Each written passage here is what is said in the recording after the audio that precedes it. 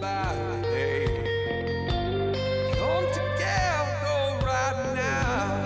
Everybody, come together right now. Everybody, come together.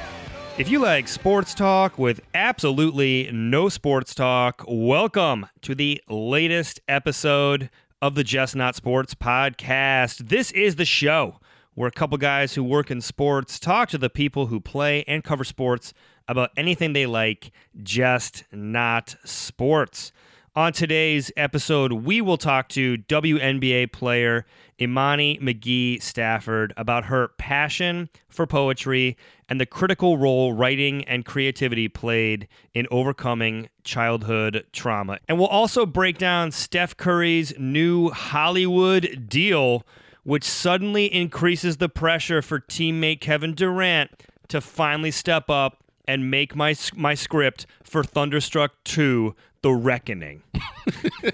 But I am your co-host, Brad Burke. I am a sports marketer in Chicago, and joining me on the line this week, let's start also in Chicago. He is downtown. I am uptown, if by uptown you mean an hour and a half away in the suburbs.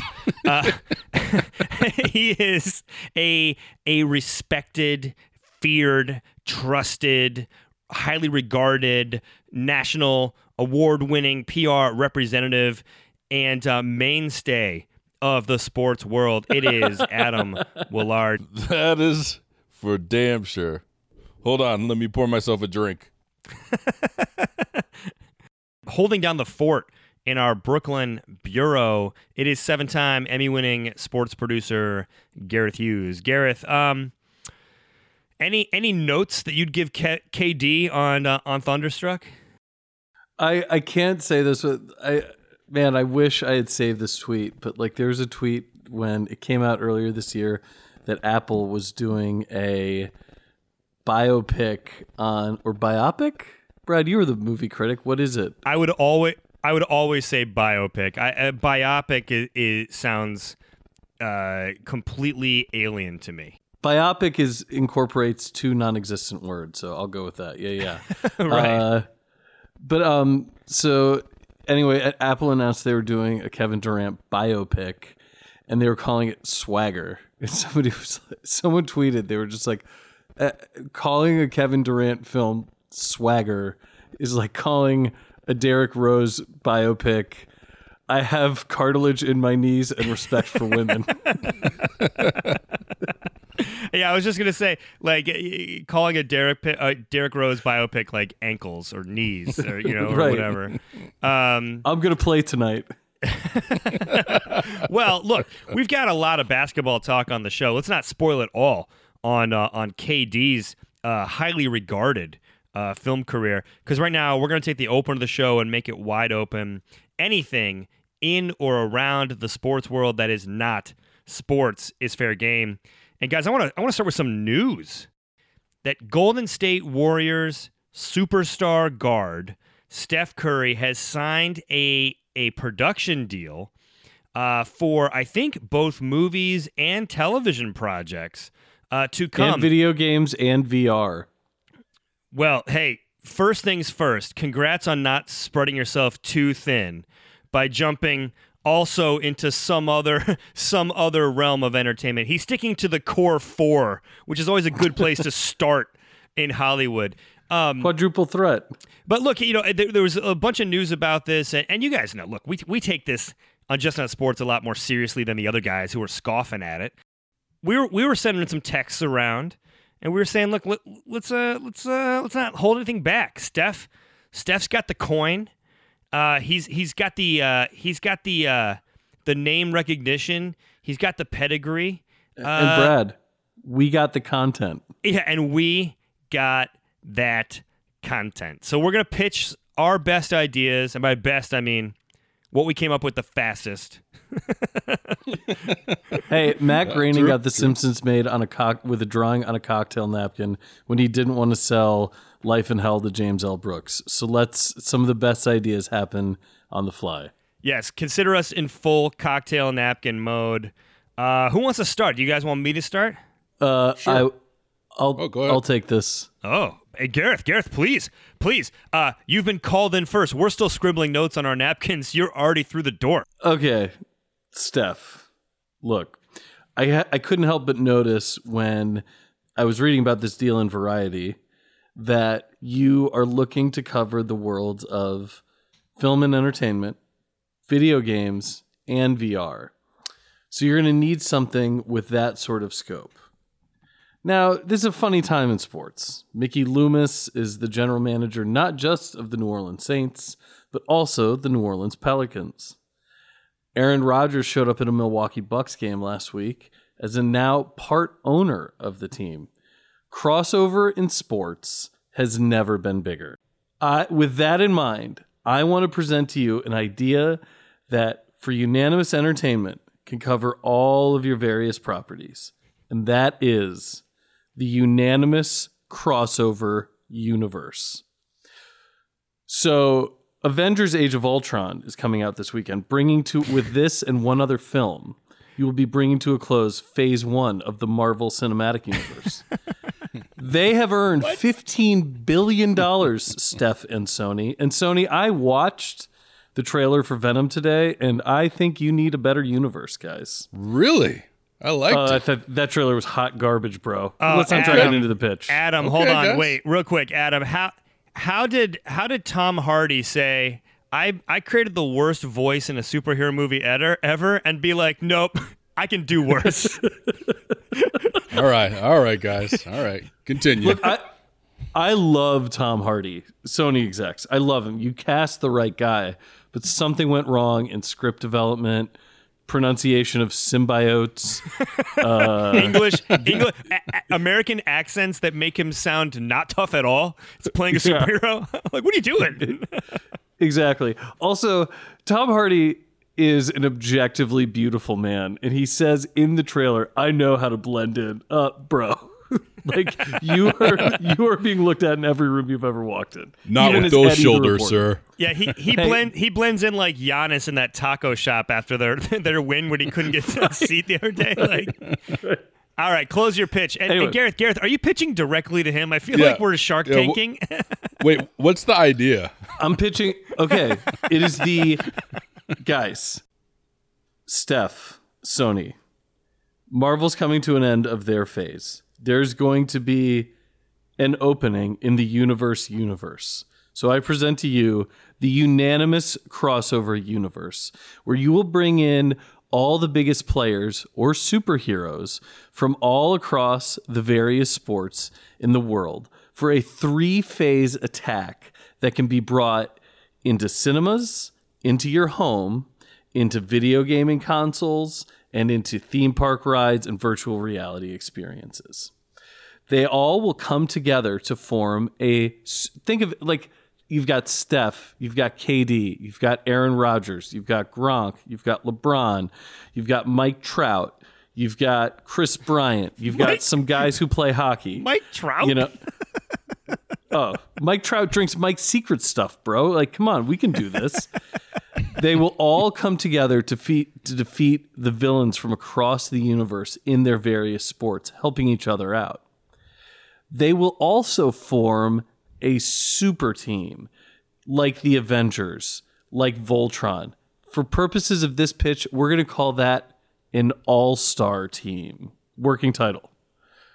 Okay, all right. So the All-Stars, one word, working title, will come together to defeat the bad athletes in the galaxy. Phase 1 is the 4 major sports, culminating in Ball Jam, the battle for Moron Mountain, where we will then soak in and bring into this universe the entire universes of all 4 major sports, Space Jam with the Moron Mountain fight, and Rock and Jock. Shout out Bill Bellamy, friend of the pod. That will end phase 1 of the UCU. Phase 2 will open it up to Summer Olympic sports and soccer, with individual films on the new athletes and culminating in All-Stars Team, one word, working title, The Dream, as they will travel back in time to face and then join forces with the 1992 Dream Team in Barcelona, thus bringing time travel into the UCU. They will also rewrite history by staging a rap battle for the 12th and final spot on the team, bringing Shaq over Leitner, adding Superman, and getting the DCU involved. Brad, what say you to that? Look, man, after hearing most of this pitch, I'm just not surprised that our show remains independent. We'll wait till phase 3, the Winter Olympics. It will take place in a final battle on Mars where it is cold. You know what, Gareth? You pulled the ultimate upset. I was sitting here thinking he can't make this any less marketable, but damn, bam, Winter Olympics. Just wait. The final phase in the UCU will end with All-Stars, working title, all one word, Ultimate, running cool. And it will culminate as the All-Stars, working title, all one word, is saved by the Jamaican bobsled team, bringing that into the UCU in a final content culmination. You said culminate 5 times and we're not done. You can't say culminate over and over again and not end this. That is the end of the pitch. If you would like $15 billion, I think it's there for the taking. Adam, I'm going to jump in and go next because I'm taking things in a... Whoa. What do you say to that pitch? Yeah, do we get feet? Yeah. Okay. I want to see... Go for it, Adam. I need to see it storyboarded first so I can fully grasp the brilliance, but I like the concept. I have a few notes that we might want to... Overuse of the word culminate. Yeah, I mean, a couple of things. The one piece of that I love is going back in time and swapping Leitner with Shaq and then setting that off on like an alternate universe that creates all this like awesome like rap battle-esque stuff. That was solid, man. I might just jump straight there. So go right to phase 2, the Summer Olympics, battle for Barcelona. Yeah, dude, you get like old Barkley playing himself, and then like Andy Serkis playing young Barkley, like totally CGI'd up, you know, like just motion capture. I think you got yourself like, you know, you got yourself a potential franchise right there with the Dream Team. Good luck with those Olympic rights, though. Unanimous can get any rights they want. I mean, this is Sony. They're holding on to Spider-Man. All right, I'm jumping into. Are we going to keep the Shark Tank format? We're pitching straight to Steph. Mine's going to be a lot tighter. Yeah, Sure. Okay. Well, yes. Okay. Can I tell you a sad fact, though? I wanted to go first because I was convinced that was going to be one of the other ideas. Oh, Oh no. that's adorable. No. All right, look, Steph. You've been through the hard part of your day. Okay, that pitch from Gareth. But I'm going to make life a lot easier because you want to focus on family-friendly content, and I'm going to give you a vehicle that not only is going to turn you into a household name and the next the next Danny Thomas, the next icon of home life, but it's also going to give a co-starring role to your wife, your soulmate, Aisha Curry, and set you up for not just huge money now, but syndication money until you are old and gray and way out of the league. And that is a reboot of the 90s sitcom Step by Step, only called Steph by Steph. Here we go. Steph and Aisha play themselves, but instead of meeting on vacation and each having 3 kids from another union, they inherit kids from a long-lost family relative who like died in a plane crash, like Party of 5 style. And then our sitcom follows these guys as Steph is actually trying to get his NBA career, you know, I don't want to say off the ground. I feel like he's had an okay start, but he's trying to reach that next level, you know?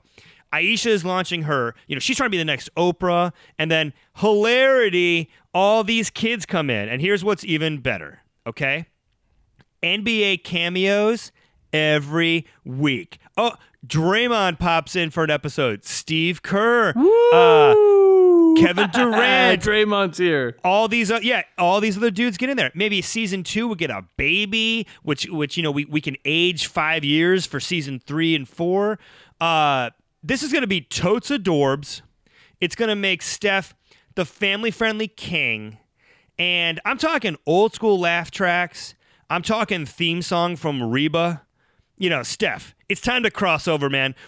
Roseanne has showed us red state sitcoms are all the rage. They watch TV, yo. They watch TV in the red states. We are going all ins, step by step. Tune in on 7 o'clock on Fridays here on ABC TGIF. I'd watch that. Here's my only question. You mentioned something about a long tail of residuals and syndication money. That money seems to have dried up a lot as compared to how it used to be in the days of Roseanne 1.0, Seinfeld, Friends, etc. Why would I go with this against something like an entire cinematic universe where I could make $15 billion?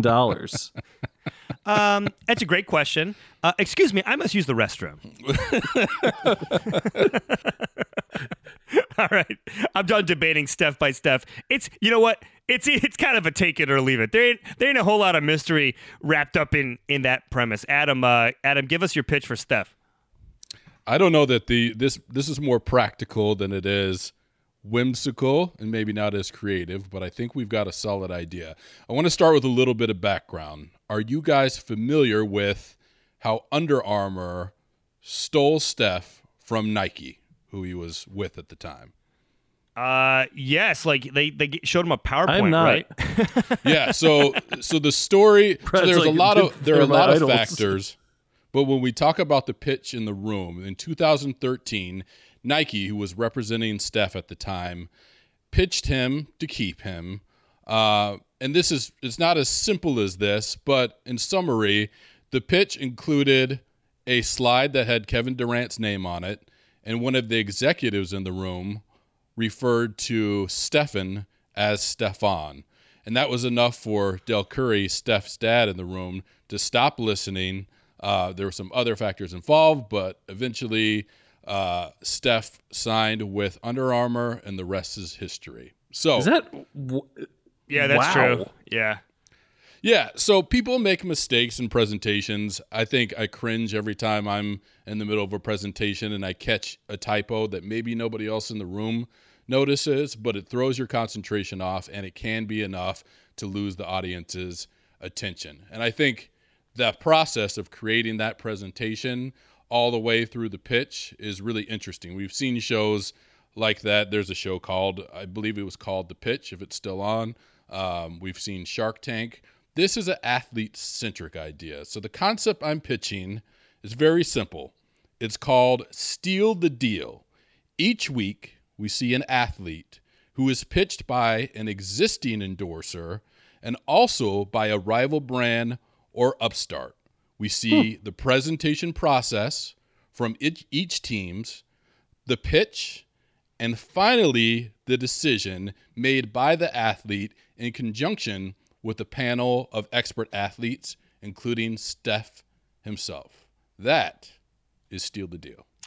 Hey, Adam, I like it, but I want to amend my pitch because as soon as you said Stefan, it reminded me that much like Urkel, in Steph by Steph, there's going to be a special machine that turns Steph into his alter ego, but this time Stefan is the nerdy non-jock. Where's my money? Where's my money? Now, okay, so two things here. Number one, Brad, that does make your idea more interesting because then you're getting into more, I don't know, meme cultural relevance. Maybe there's some merchandising rights there around the Stefan Urkel crossover. Adam, that's a really solid idea. Would Steph be able to keep all the IP that comes his way? I don't see why not. Sure. Now, having worked in marketing, I can't imagine any two brands who would actually participate in this show, which is problematic. But the concept, if you could get the companies to agree to participate and have their flaws shown on national TV, I think it works. So look, great, two great pitches. And culminating now in Steph, who's a listener. Hit us up, man.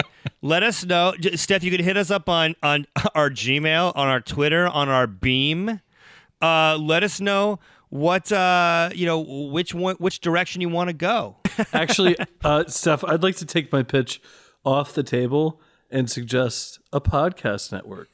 Have you ever seen how much money Squarespace is spending in this space? Yeah, me. HelloFresh. HelloFresh is killing it. All right. One mattress company. All right. Time to move on. Steph, you have our number. Right now, I want to go to a really cool interview we got to do recently with the WNBA's Imani McGee-Stafford. You know her from her time at the University of Texas. She now plays for the Atlanta Dream. She's got a really amazing story. She was someone who dealt with childhood trauma growing up and, has very publicly talked about battles with mental health, with depression, suicide attempts. She's not only someone who has been an advocate for mental health issues in sports, she is also a really, really talented poet. ESPN and other outlets like USA Today have covered her foray into poetry over the past few years and dabbling with slam poetry. And we get into all that, but we also talk a little bit deeper about her inspirations, her style of poetry. It's a chance for Gareth to flex his seldom used poet muscles on this show. So it was a lot of fun, and I think also just a really good examination of the ways that she is moving forward with her life and how art and poetry has really enabled and empowered her along the way. So stick around. I think you'll really enjoy it. And then after that, we will be back to distract you.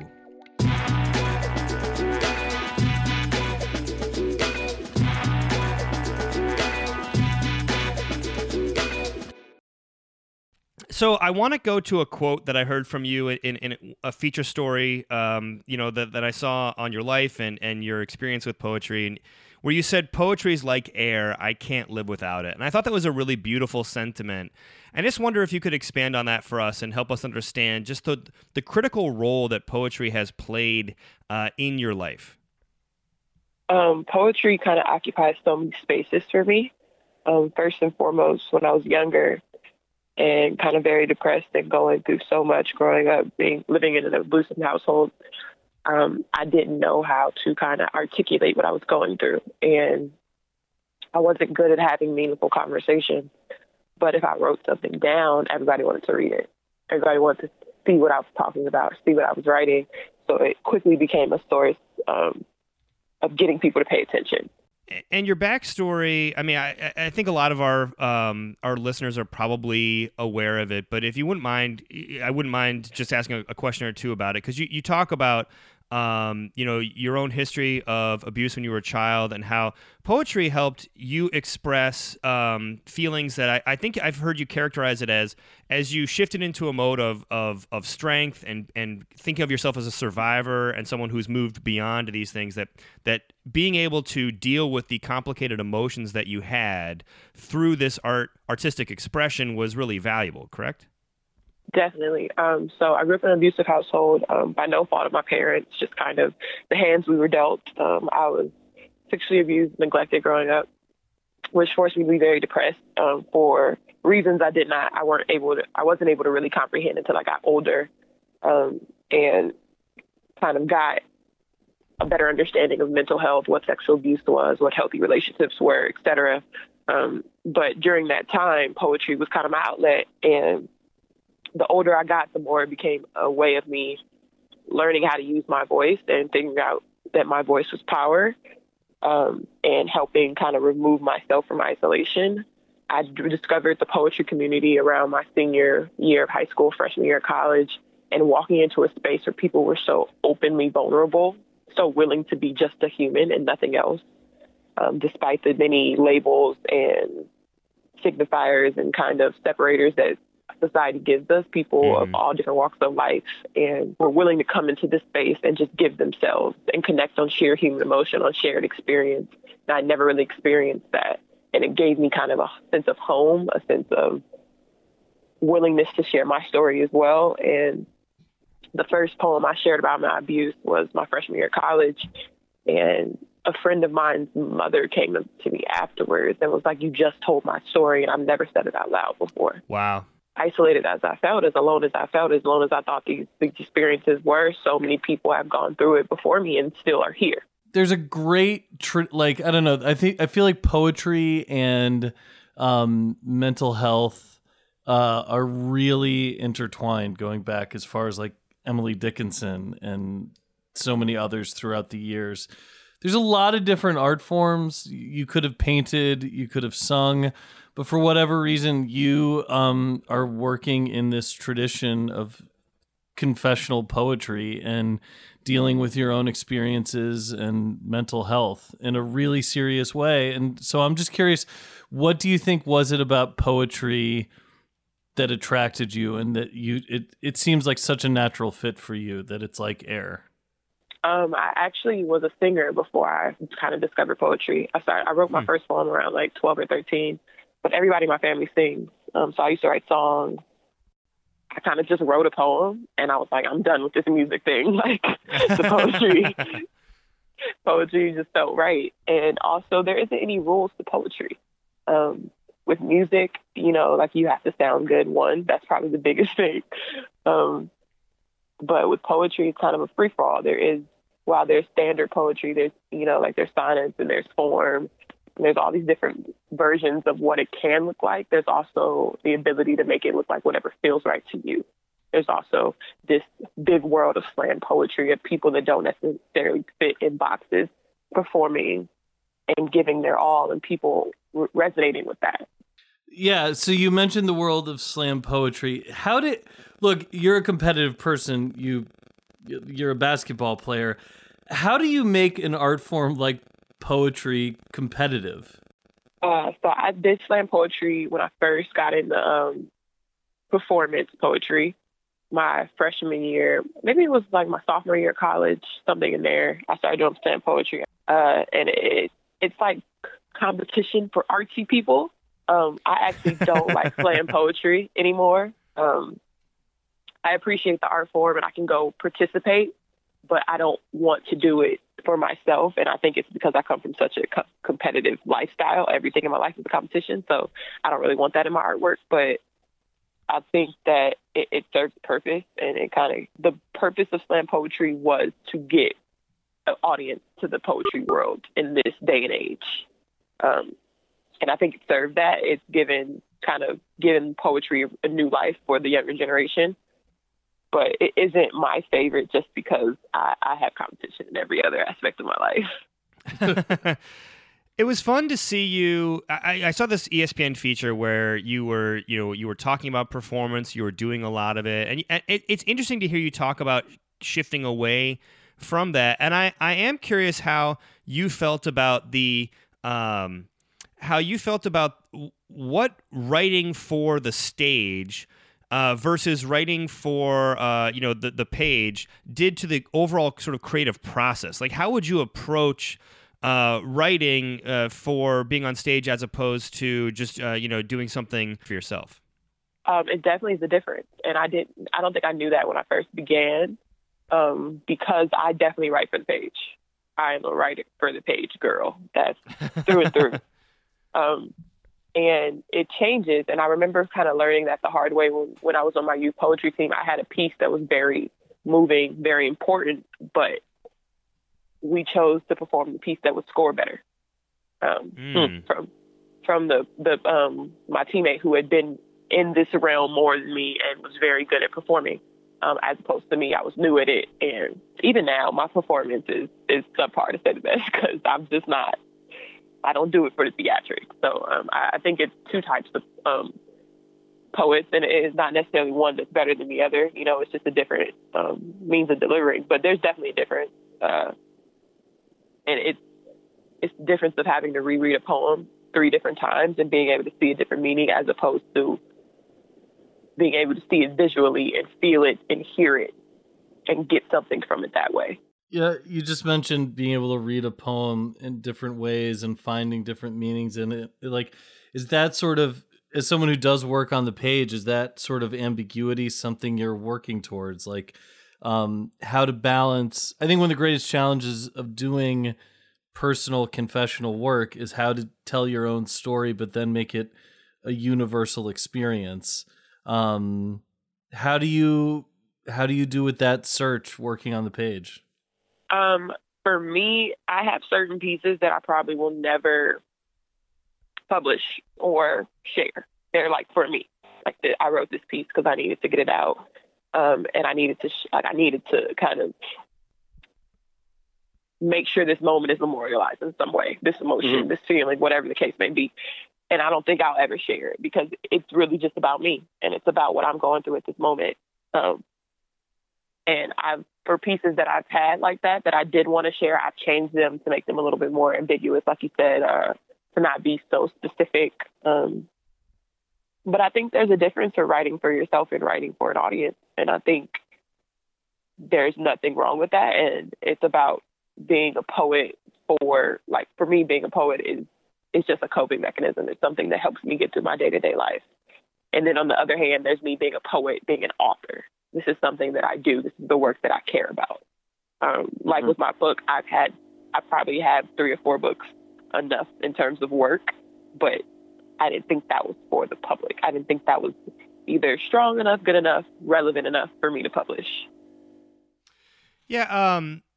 How would you say your style has matured over the past few years? Especially, I guess kind of leaning into what you said about you as an author. How do you feel like you're developing and where would you find the most differences now between what you're working on versus 5 years ago or so? I think the first difference is the pain. Most of my work when I was coming up and when I was younger came from pain. So it was all very dark. My father used to say when I would read a poem, it's so well written, but very morbid. That was like his favorite line. So I think the beauty in my progression now is that everything doesn't have to be the end of the world. Everything doesn't have to be depressing and morbid and somber. I have pieces that are uplifting. I have pieces about the good part of my life, about the love and the laughs and those moments. So I think the evolution of me as a human, and as I mature, so does my work.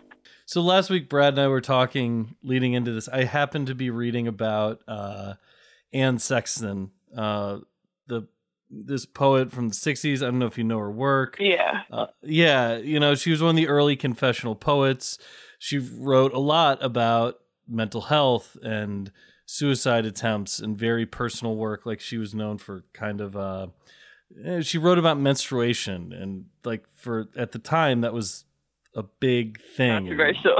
Right, exactly. She won the Pulitzer Prize and then ended up killing herself. And part of what I was reading about was just that she never found a way after she found success to move her work away from sort of these confessions and the darkness that had gotten her into it. And so I think, I don't know, that sort of evolution you're describing seems to be a really necessary thing for not just, I don't know, like to put it curtly, like your survival, but also like this relationship between mental health and poetry, I think is worth examining. And like, how has the acceptance of mental health helped you as a poet? It seems less edgy than it did in the 60s. And I think that that's a good thing. That would seem to be progress to me. I read a quote recently. It was saying that the poet has the hard work, right? The poet has to critique what goes on in the social world while still being in it. And I think that that's what poets are supposed to do. And I feel like as a unit, the poetry world is far more progressive than we are as a society. And the people that are drawn to poetry go for those real conversations. We go for those feelings that we're scared to share out loud. We're scared to share with other people. So we go to hear someone else say what I've been thinking. I would imagine that people your age would find enormous inspiration and take very seriously the work of contemporary hip hop artists who have a very lyrical style and who have used the medium to create some really interesting and compelling work. That said, I do think that there's still, at least I perceive that there's still sort of a push-pull between how much of that work is considered to be part of the larger sort of, capital P poetry. So is that me as someone in my 30s looking too literally at that divide, whereas someone your age would just never even see it? Or do you still sense that hip hop artists are still striving for full acceptance from the greater poetry community? I agree with you. I think that's kind of a critique of hip hop culture, though, of Black culture as a whole.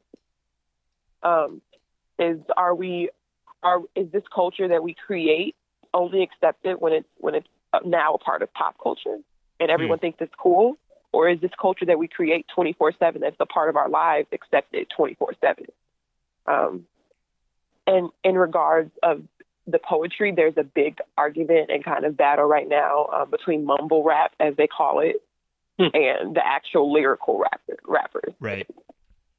Do we value that work as much as we value the Nas, the J. Cole, the Tupac, as opposed to Designer, Lil Yachty, or is there a line at all? Is it just entertainment? I would like to say that I'm a snob and I'm only going to download J. Cole and I only want to hear the real rappers, but in reality, I'm gonna bump Lil Yachty too.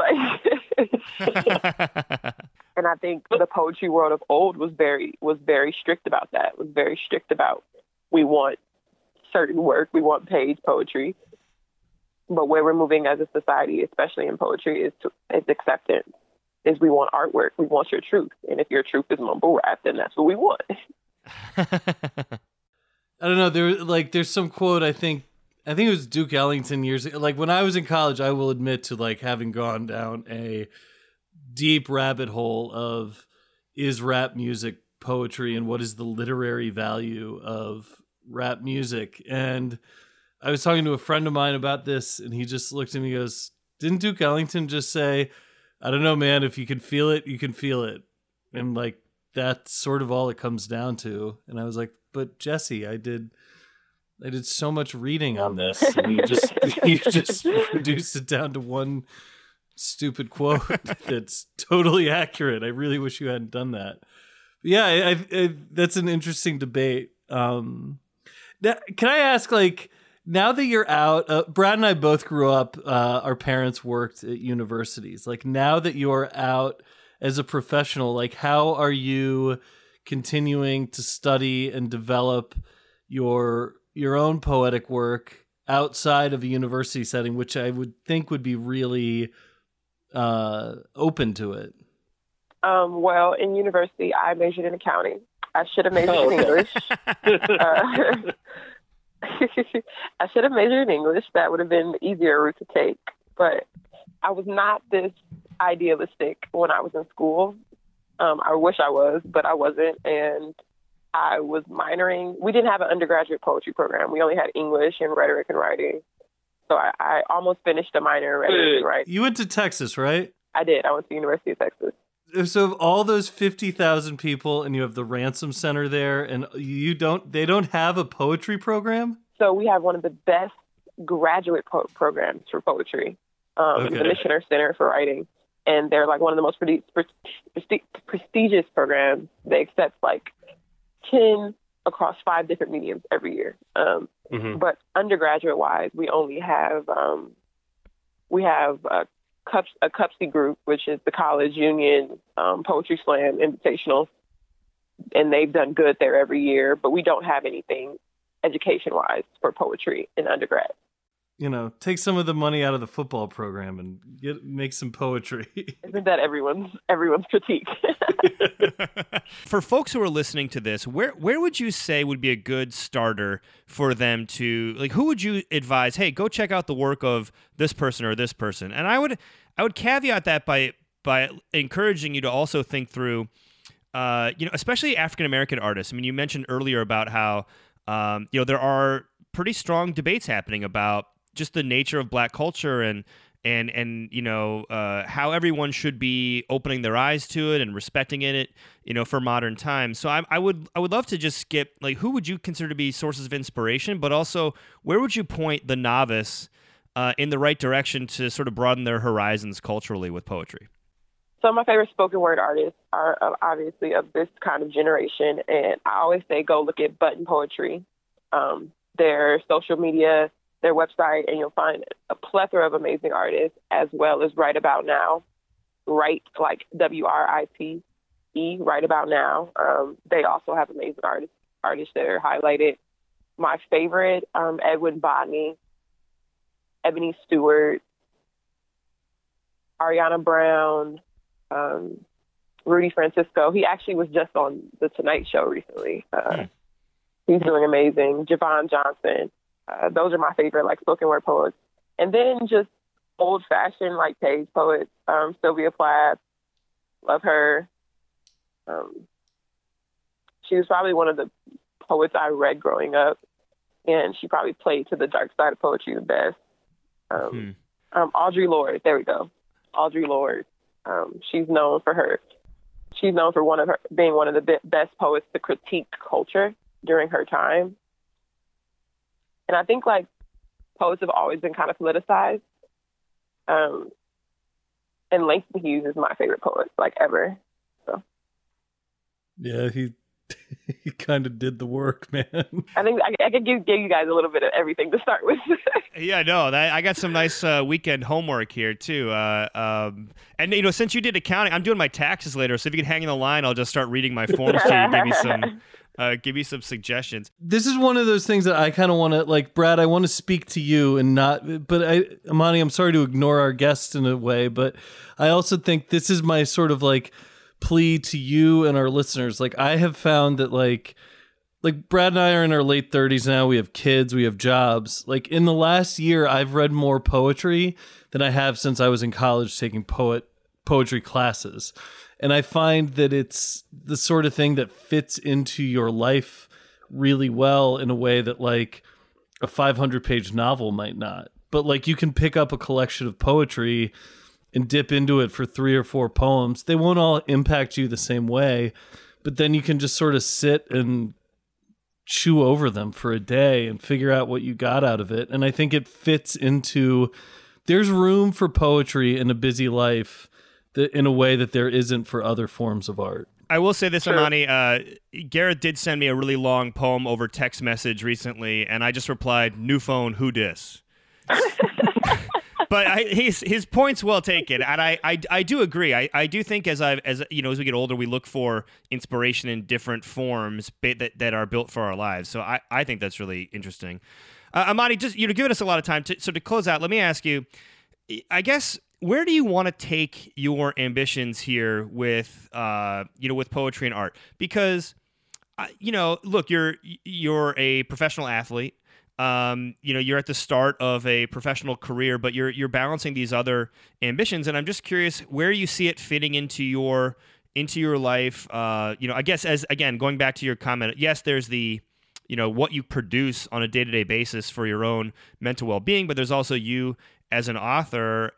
So where would you like to see yourself taking your ambitions with poetry over the next decade or so? I would love to say, I also did not mention Nikki Giovanni, but I would love to say that I'll become the next Nikki Giovanni something. But I think the beautiful part about art is I don't put it out for success. I put it out to reach my younger self, to reach people that are in the trenches of what I went through and need this work. So hopefully there'll be more books to come, more work to come. But I'm currently working on starting my nonprofit, which I really want to help integrate more art in youth as well as sports. I think that they don't have to be mutually exclusive, and I think we kind of put that to children a lot, that you have to play sports or you have to be artists, and that doesn't have to be true, as evidenced by myself. So I would definitely love to get my foundation up and running and work on having a lot of youth programs that talk about the arts as well as sports.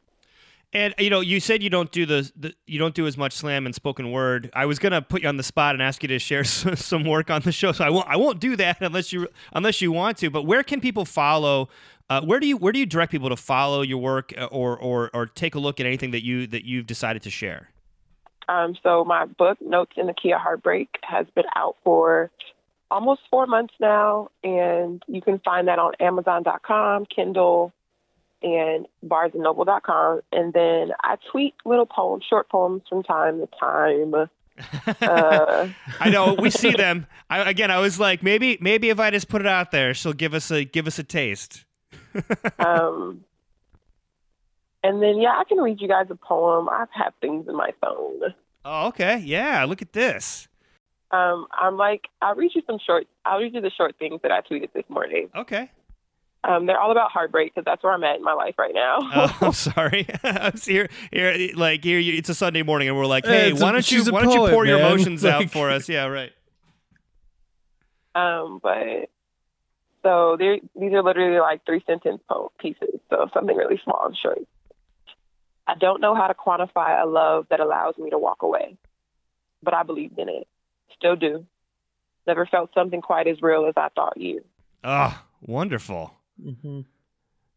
And then my second little short piece.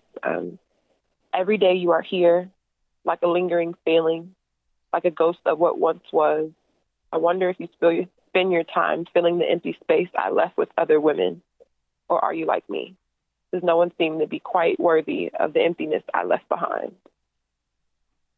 Oof. Beautiful. Let me ask you, when you put these out there, what kinds of response do you get both from your followers and fans, but also from, your fellow athletes? I think I always have an athlete person that has no clue about this side of me and is really taken aback and kind of freaked out.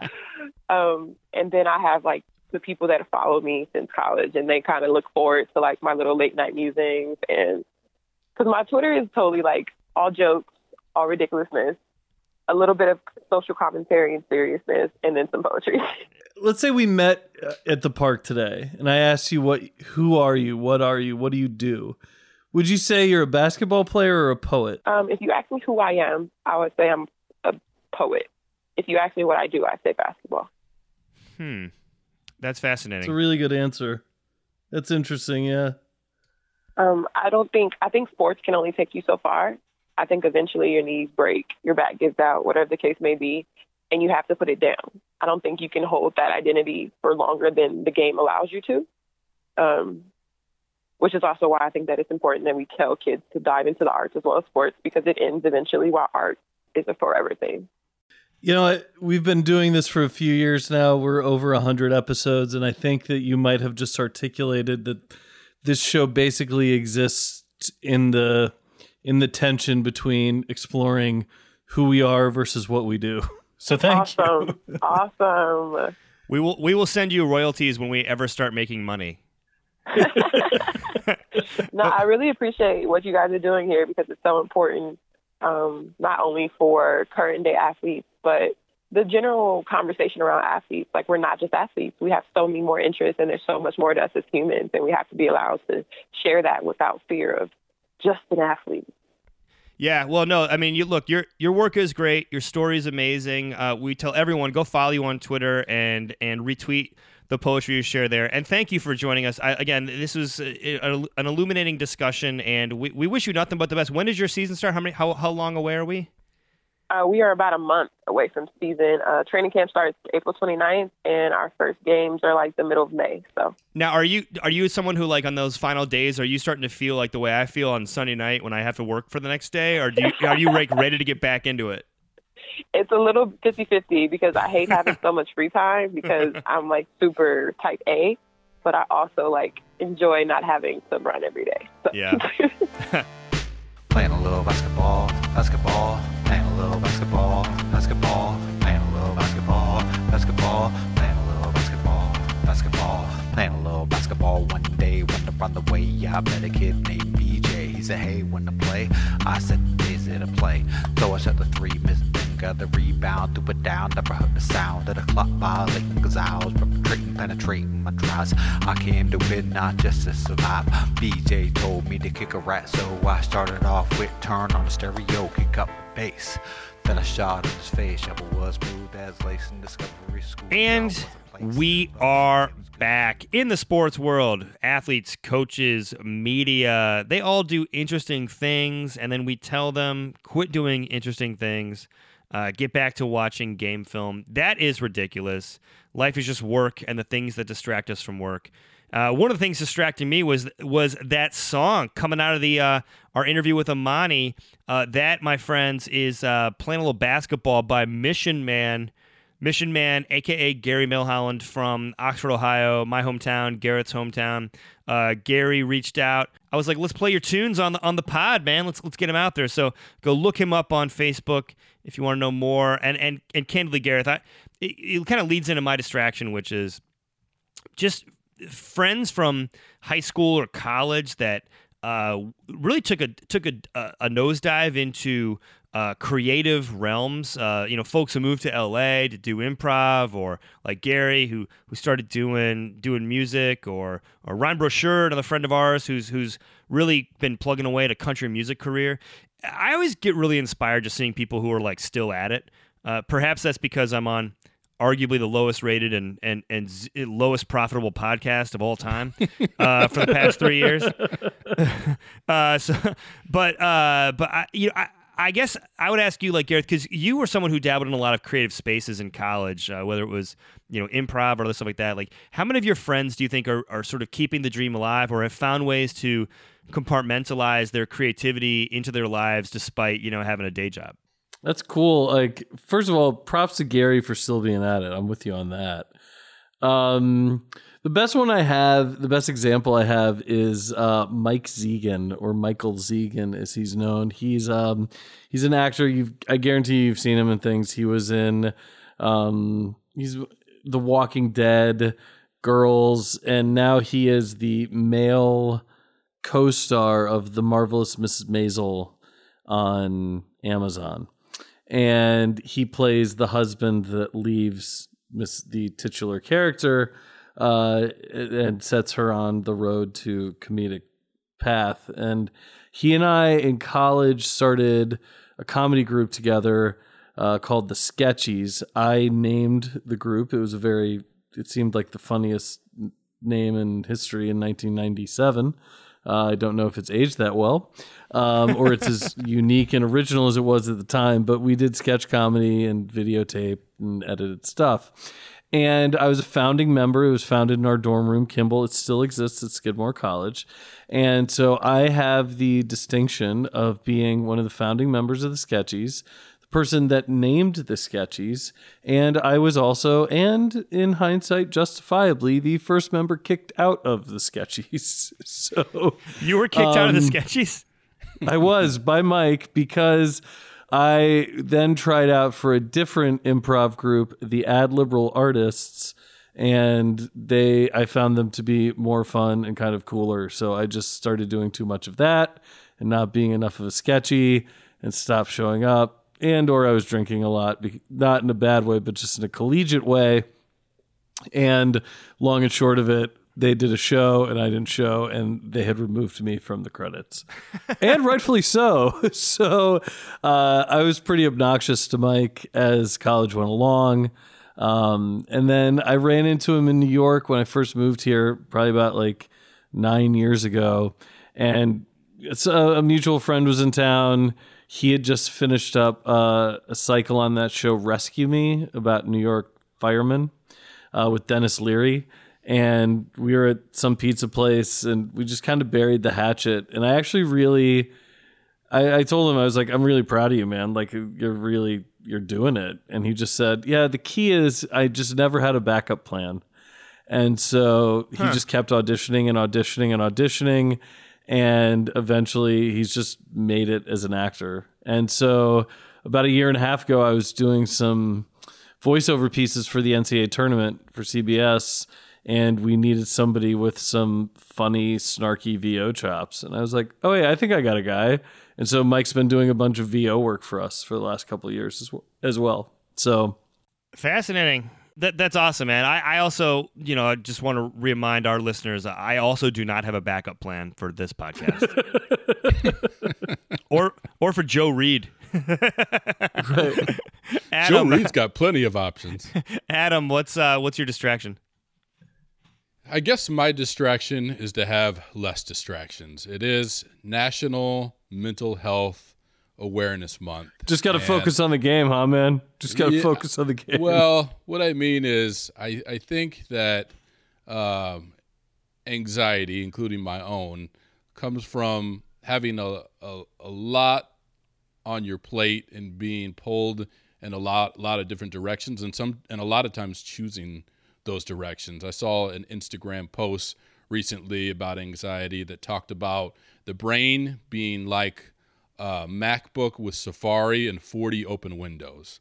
So my distraction is to try to close some of those windows. Now that doesn't mean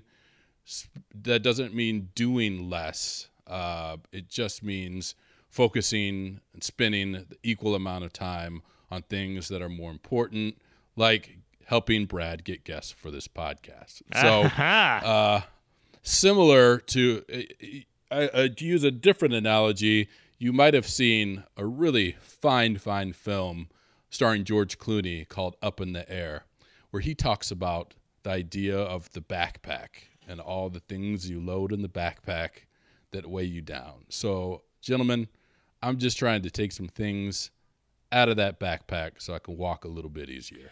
Adam, you do realize that was a metaphor for emotional connection to other humans, right? That he was emptying out of the back. Are you dumping us? Are you ghosting us? No, not It you. is with but that I resign from. Yeah. It is with that I'm out. Late. Yeah. And with that, I will be doing my own podcast from now on. Goodbye, gentlemen. It is called Sports Not Just. It is about injustice in the sports world. No, I think Rich Eisen took that already. All right, Gareth, distract us here to close out. To culminate, Adam, let's culminate this week's show. Adam, I just want to salute you for that. I give you a lot of credit for talking about it publicly. And I guess I'll follow up with, I had my typical esoteric distraction ready to go, but I will just say that I have been trying to meditate every day for the last month or so. And I have found that I don't know that I can point to anything and say like, it's made me more productive or I'm just firing on all cylinders. But I definitely know that I am more patient, especially with my children. And I can it gives me enough mental space to when they're doing their stuff that annoys you, which is plentiful. I can at least just before I snap at them or get angry, there's something in my head that then says, what's your second thought? And I can usually go to them with something like a suggestion or explain to them why it's frustrating to me, as in my 6-year-old who negotiates everything. Everything is a negotiation, literally. And so it's just like, I told her tonight, I was like, hey, look, if you just didn't negotiate 100% of these decisions, maybe 50, I'd pay attention to them. I don't pay attention to any of them right now. So anyway, 7 minutes a day with my timer, eyes closed, concentrating on breathing. And the best piece of advice I got from a recent lesson in meditation is you're not good enough at it that you'll have no thoughts. When those thoughts inevitably pop up, just say, okay, and get back to it later. Like, you're not going to be perfect. You haven't been practicing this for years and decades. So Awesome. process like anything else. All right. Well, time to process the end of this podcast. That's our show for this week. I want to thank Imani for coming on. Great interview. Love her sharing her story so candidly and also sharing her poetry. Really good stuff there.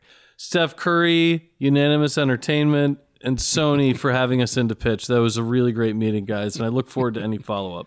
Class acts. You know what's funny? I gave my business card. They told me to keep them. Well, assuming we have anyone still listening after those pitches, I'd like to shout out my boy Uzi, Def Jeff, Little Swanee, Meech, Ron Mack, and although I'm trying to empty my backpack, my other cousin Ron. And in the immortal words of Shaquille O'Neal, Booty rappers. Stay booty. Stay booty. I'm gonna chase you out of earth. Lucifer, dawn of the morning. When the drama comes, gunshots go. Never been a drug dealer, but I know true killers, criminals and murderers, Pittsburgh Steelers, Chi-Town animals, bears and all bulls. No cats in Minnesota that's feared like T-Wolves. Dudes carry bats like they played for the Dodgers. Detroit to TX like Roy Rogers.